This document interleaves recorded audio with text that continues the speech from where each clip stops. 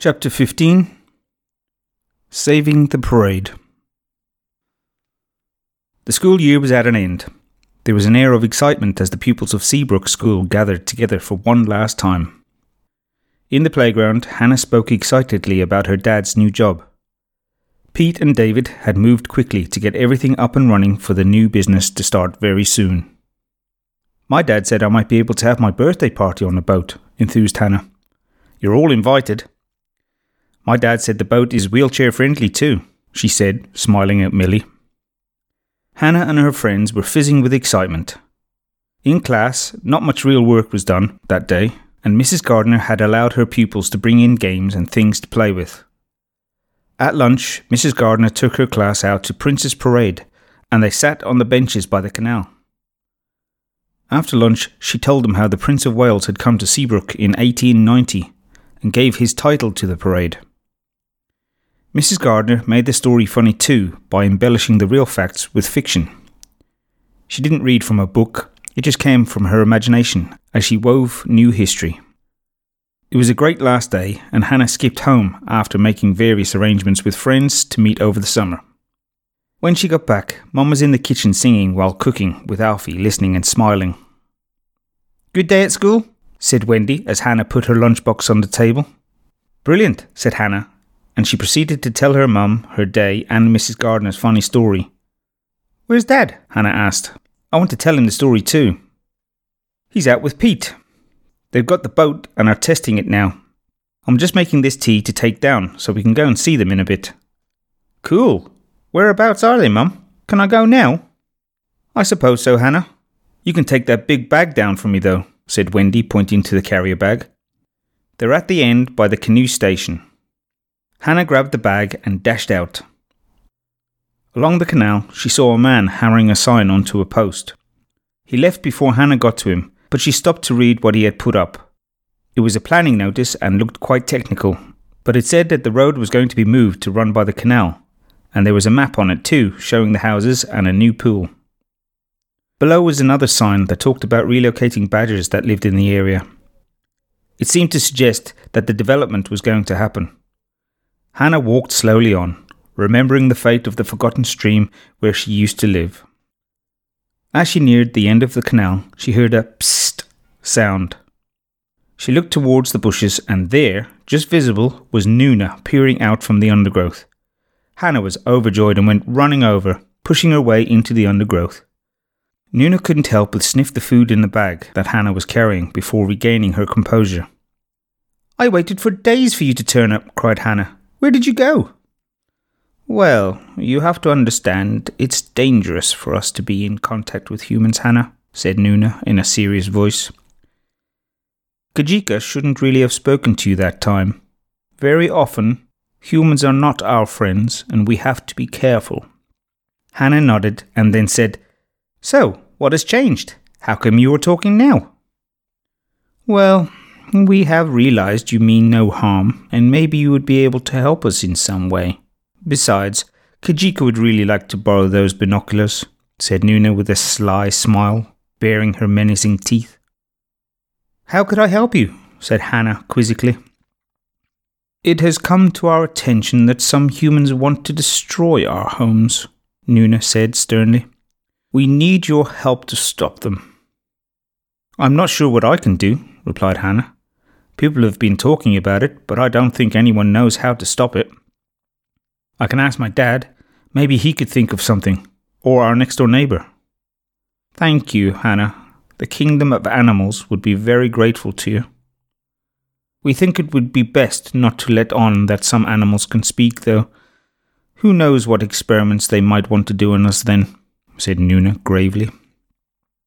"I understand," nodded Hannah. "Your secret's safe with me. How should I contact you, though?" "Come to the place we first met, and we will find you," assured Nuna. "If you could also see your way to bringing the binoculars, I'm sure Kajika would be happier than a flea on a hedgehog," said Nuna with a grin. "Of course," said Hannah. They held each other's gaze momentarily, with mutual respect. It was a magical thing to have such a connection. Then Nuna was gone, silently disappearing into the thick foliage. As Hannah walked on, she considered how to help. What to say? Then she hit upon a brilliant idea. She would contact the Prince of Wales and explain everything to him. After all, it was his predecessor who had opened the area all those years ago. She was certain he would help. Hannah dashed along the path, her mind racing. She would need to email or text or something. The Prince would have an email, wouldn't he? If not, she'd have to go and see him personally. Buckingham Palace, wasn't it? Or Windsor Castle? She wasn't sure, but wherever he was, she'd find him. David and Pete were busily preparing the boat, making the final adjustments and making sure everything was perfect. A few people had gathered nearby, intrigued by the new boat, with its solar panels and pretty green leaf paintwork. Hannah ran excitedly down the slope into her dad's arms. He was a changed man since he'd started working more with than for Pete. He swung Hannah round joyously, squeezing her tightly before releasing her to spin slightly dizzily around. "Dad, I need to get in touch with the Prince of Wales," said a deadly serious Hannah. David laughed. "Why is that then, may I ask?"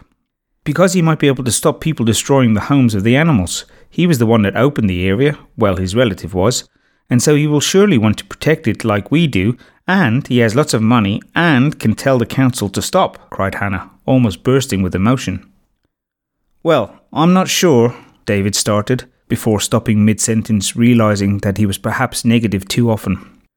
He looked thoughtful for a moment and could see Pete listening out of the corner of his eye.